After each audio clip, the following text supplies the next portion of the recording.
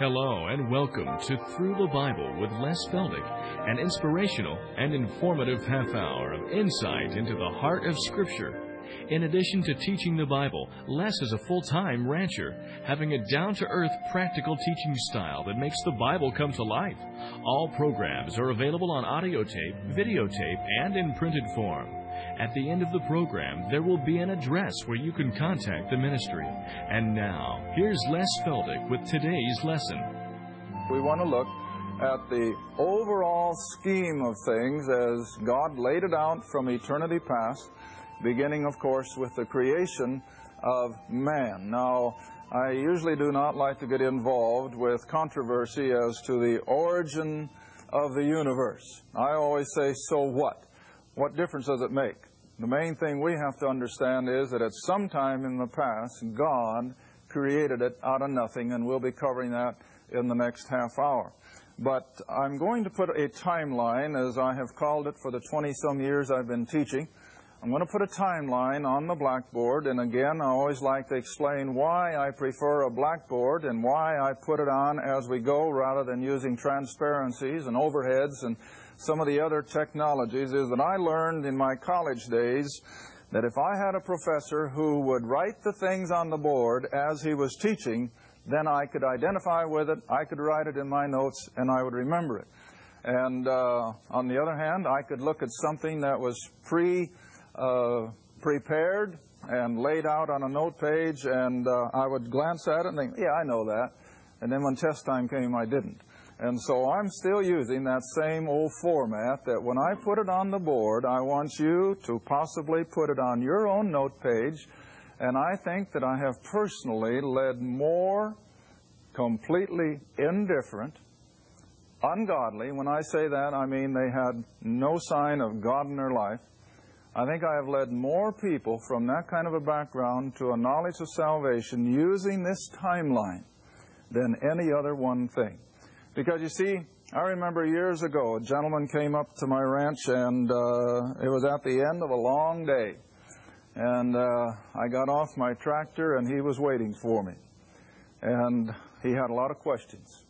But when I took him in the house and set a cup of coffee in front of him, and I asked him, I said, well, where are you coming from? What are you thinking? And I'll never forget his question, and I've said many, many times, I wish that more people would ask that same question. Because this is, I think, the biggest problem in Christianity today. And his question was, who in the world is Jesus Christ? And you see, the world doesn't really know who He is. Now, in our studies in Corinthians, for example, we've been showing how that He is above every name. He is above everything that's ever been named or created. And one day He's going to defeat the final enemy of mankind, death itself. But it's the same Jesus Christ that created the universe. And so this timeline, as we lay it out, brings the whole thing into focus. And learn to use it. Because this is something, again, that so many people have shared with me, that this is what got them interested. This is what began to make sense out of what the Bible is saying.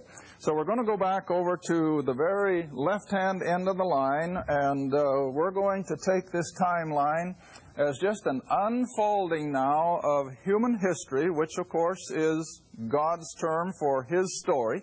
And we start back here with the creation of Adam and Eve at approximately 4004, naturally, B.C., and we're going to just keep moving on up through time until finally, I like to split this for sake of a teaching method.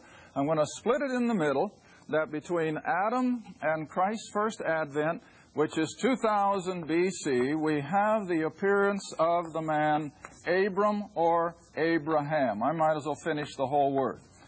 And that's at 2000 B.C. But we want to back up 400 years. Now, I do this in round numbers strictly for sake of memory. Now, to be specific, there are probably a little difference in years here, but they're not enough of any consequence. So for sake of memory, to remember these things, I like to back up a 400-year gap of time to Noah's flood. And then I guess we can put the name in here of Noah. And that takes place at about 2400 BC. In other words, the 400 years before Abraham came about, we have the flood of Noah. So from Adam until the flood is a period of about 1600 years, during which time the whole human race had opportunity to have a knowledge of God after the format that He gave to Cain and Abel, that if they would bring a blood sacrifice when they sinned, God would accept them on the basis of their faith.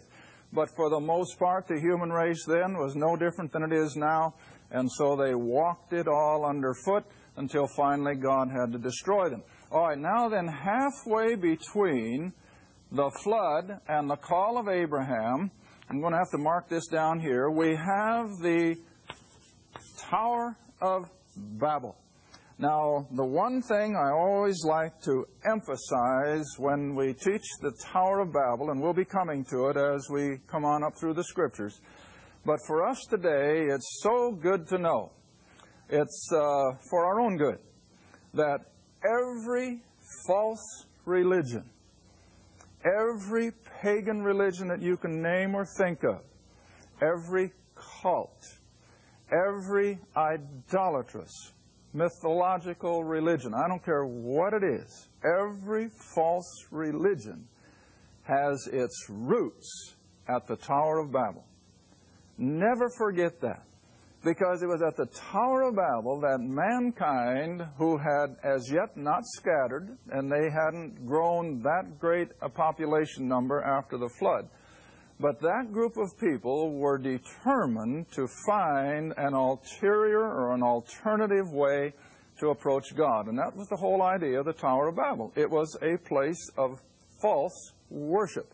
And so I like to highlight that. Now, beginning then with the Tower of Babel, in that next 200 years, the human race just goes deeper and deeper into false religions. So that by the time you get to 2000 BC, or at the call of Abraham, I maintain that maybe with the exception of Seth, who may still be alive, but other than that, there was not a believer in the true God left on earth. Once again, the whole human race had succumbed to Satan's counterfeit religions, which had begun at Babel. And when we get there in our study, we'll show how that the book of Joshua, chapter 24, verse 2, it says so plainly that Abraham's father, Terah, who lived on the other side of the river, or the Euphrates, and they all served other gods. In other words, they were all idolaters, including Abram himself. But at 2000 BC then, after that debacle of the Tower of Babel, God does something totally different now, because for this 2,000-year period of time, man has had every opportunity of experiencing a salvation as Adam had, as Abel had, as Noah had, and so forth. But for the most part, they rejected it. All right, so God has seen that in 2,000 years of human history, man would not succumb to His offer of simply being obedient to what He said, believing what He said. And so now He's going to do something totally different. Here at the midpoint between Adam and Christ, He calls out this man, Abram, and I'm going to make it a little bit more obvious so that our television people can see it. He's going to bring out of this mainstream of humanity, and maybe I can do that this way. Here goes the main river of humanity, going all the way out to eternity. And off of that mainstream of humanity, God is going to call this one man, Abraham. He's going to give him a covenant in Genesis chapter 2, and He's going to tell this man that out of him will come a nation of people, the nation of Israel, or, as we better know them, the Jew. And so from Genesis chapter 12 all the way up into our New Testament, the Bible is dealing almost, I won't say totally, but the Bible is dealing almost totally with the nation of Israel. And He gives them the covenant promises back there in Genesis 12. that out of this one man will come a nation of people. And he's going to put that nation of people in one geographical area of land between the Mediterranean and the Jordan River, which we call the Holy Land, which the ancients, even before Abraham, the Egyptians, for one reason or another, referred to that land between the Mediterranean and the Jordan Valley as the divine land. And they didn't really know why. But it was just evident that God had His finger on that little piece of real estate. Well, after Abraham had been promised a nation of people in a geographical area of land, the third part of that covenant we always emphasize was the coming of a government, and in the person of a king. And so here is the beginning then of God's dealing with the nation of Israel under covenant promises, and is setting the stage for the coming of their king who would be the government. Now, you know, common sense tells you, you cannot have a nation of people operating as a society if there is no kind of government. Then all you have is anarchy. And, of course, that's what happens so often in Israel's history. The book of Judges tells us so plainly. I think it's the last verse of the book of Judges. And everybody did which was right in his own eyes. Well, it's anarchy. But they had that constant promise out there in front of them that the time would come when God would provide their government in the person of the King, the Messiah, who would be, of course, the Son of God. And so your whole Old Testament, whether it's history, whether it's the Psalms, or whether it's the book of the prophets, everything is preparing the nation of Israel for the coming of their King and their Messiah, and of course their Redeemer, because there had to be salvation before any of the rest of it could come to pass. And so always remember that as you read your Old Testament, I don't care what it is, whether it's history, Psalms, or the prophets, everything is in preparation for the nation of Israel to receive her King.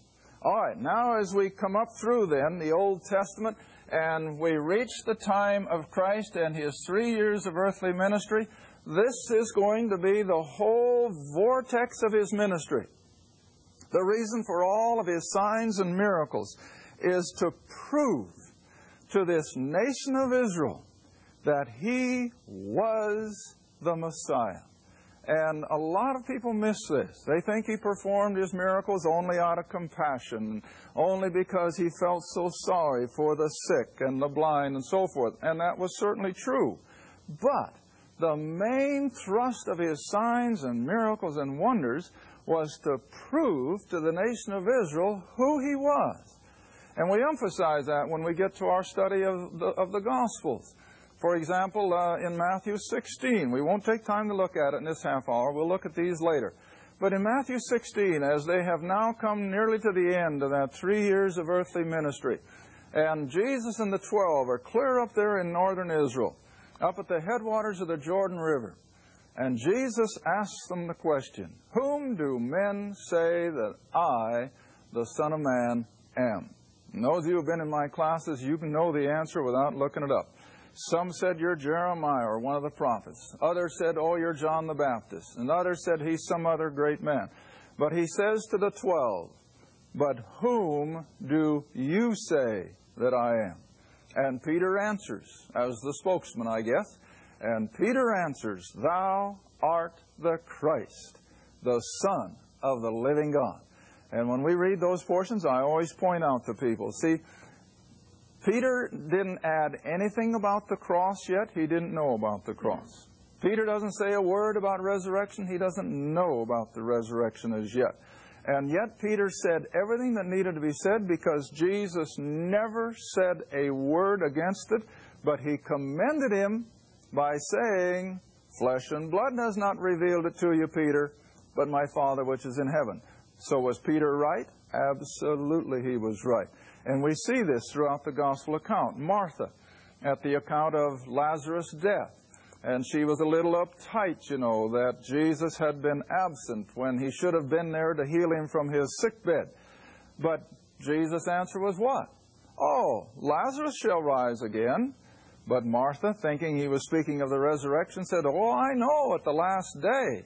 And then Jesus gave that classic answer, "I am the resurrection and the life. He that believeth in me, yet shall he live. Believest thou this?" And what was her answer? "Yea, Lord, I believe that thou art the Christ, the Son of the living God." Period. See? And you go all the way into Saul's conversion before the gospel of grace has even been whispered. And Saul has that tremendous conversion experience on the road to Damascus. And after his body had been replenished with food and he'd gotten his sight back, he goes straight to the synagogue of the Jews, and what does he preach? That Jesus of Nazareth is the Christ, the Son of God. And so this was the whole thrust of the Old Testament covenant promises, is that their government in the person of the King and the Messiah and the Redeemer would one day come to the nation of Israel. Well, we know now from history as well as from the book that Israel didn't believe who Jesus was for the most part. Only a small percentage believed. And so the majority cried out for his death. "Crucify him! Crucify him!"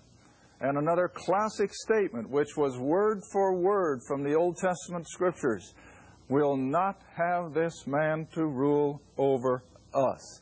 And so Rome carried it out at Israel's request, and he was crucified. All right, then that takes us into that area of the timeline beyond the cross, when Israel now, because of their rejection, is funneled back into the mainstream of humanity, which we call the dispersion.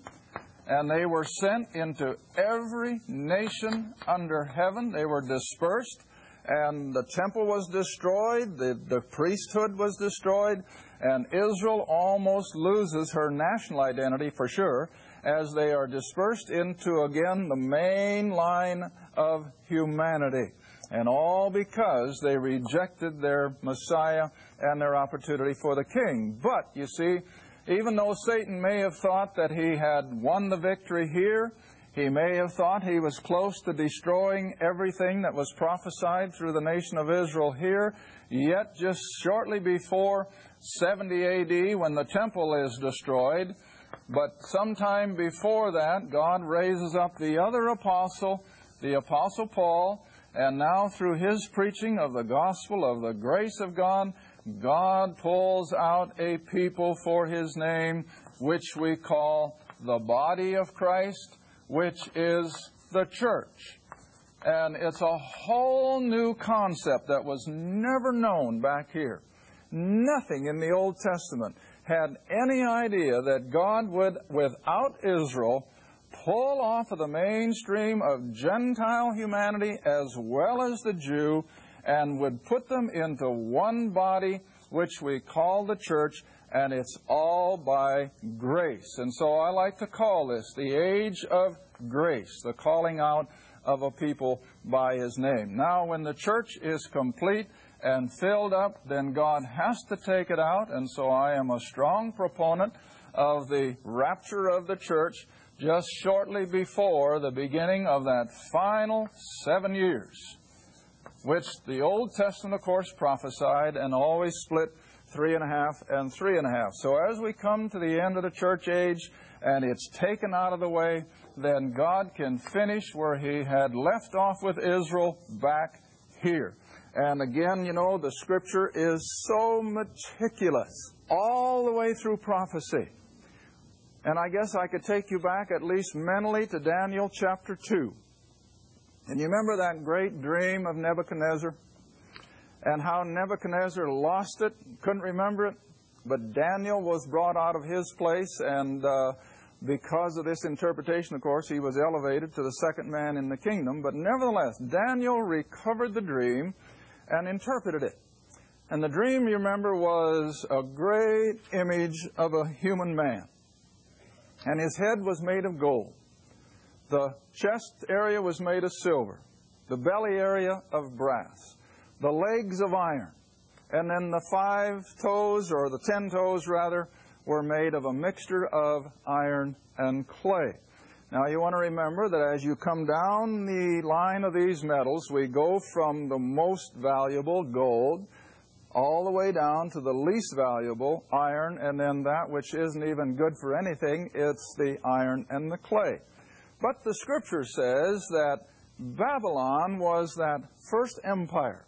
It was the greatest empire that the world up to that time had ever seen. But the amazing thing it says is that an inferior empire would destroy it. Now, I can remember 25, 30 years ago, that's the word that made me dig a little deeper. How could he call an empire that would defeat another empire inferior? Well, when you come down these metals, as I've already mentioned, you go from gold to silver to brass to iron, which are a decreasing in value, but they are increasing in their hardness or their ability to be used for manufacture. In other words, I always give the example. You certainly wouldn't make a plow with gold, even if it was cheap as dirt, because it has no strength. But iron, of course, is the metal then of choice. So what we have is a descending value which shows the descending ability of governments to govern, from an absolute dictator such as Nebuchadnezzar down to the Medes and Persians, who now had to have the consensus of two, to the Greek Empire, which was divided before four generals. You had to have a consensus of four. And then you come down to the Roman Empire, which was the first republic in human history. Yes, the Romans had a Senate. If you'll remember correctly, it was a senator who assassinated Julius Caesar. And then we come down to even a weaker consortium of material, and that's the iron and clay, which we feel is the revived Roman Empire, which is coming upon Western Europe even tonight. Now then, what is the opposite? Well, as they ascended in military power, they descended in political power. And that's the quickest way I can explain it. And so everything through human history is an increase in military power of one kingdom over the next. But as the next empire came along and divided the authority, it weakened their political structure. And I can remember more than once I have taught we love democracy. Absolutely we do. But when it comes to getting things done, it's the most inefficient government that man ever dreamed of. And yet, we can see that prophetically, the world had to come to the place where we are tonight. And that is that every little nation from here to Timbuktu tonight wants a democratic form of government. Who would have ever dreamed 50 years ago that the world in general would come under democratic forms of government? Well, it's prophetic, see? And now when you get down to the 10 toes then, Nebuchadnezzar's vision, all of our democratic governments are as weak as cotton thread. And if you don't believe that, all you have to do is look what happened in Albania here just a few months ago. Just over the fact of losing their investments, the little nation went into total anarchy. Well, that would have never happened under a strong-armed dictator. But under a republic form of government or a democratic form of government, the people can topple a government just by simply marching down the street. And this, of course, is what causes the instability. Well, of course, by the time the church is raptured out and the last 7 years come on, when that ends, then we come to the second coming of Christ, which I've got already set here with the arrow. And Christ will return a second time, and then He will be ready to set up the kingdom that has been promised to Israel ever since Genesis chapter 12. And so there we have, in just sort of an overall nutshell, the whole picture of human history, from Adam to the cross, to the calling out of the body of Christ, the church, whereupon the tribulation will come in under the rule of the Antichrist, another world ruler. And then at the end of that, Christ returns victoriously, and the earth will revert back as it was in the Garden of Eden. And then we go into those final 1,000 years when He will rule and reign as King of Kings and Lord of Lords. Thank you for joining us again for Through the Bible with Les Feldick. If you'd like to order audio tapes, videos, or any of our printed material, you may do so by writing Les Feldick Ministries, Route 1, Box 760, Kinta, Oklahoma 74552. That's Les Feldick Ministries, Route 1, Box 760, Kinta, Oklahoma 74552. Or you can call us toll-free if you'd like at 1-800-369-7856. That's 1-800-369-7856. Remember, this is a faith ministry, and your participation with us is greatly appreciated. Again, our address is Les Feldick Ministries, Route 1, Box 760, Kinta, Oklahoma 74552. And our phone is 1-800-369-7856. Thanks again for listening, and please join us next time for Through the Bible with Les Feldick.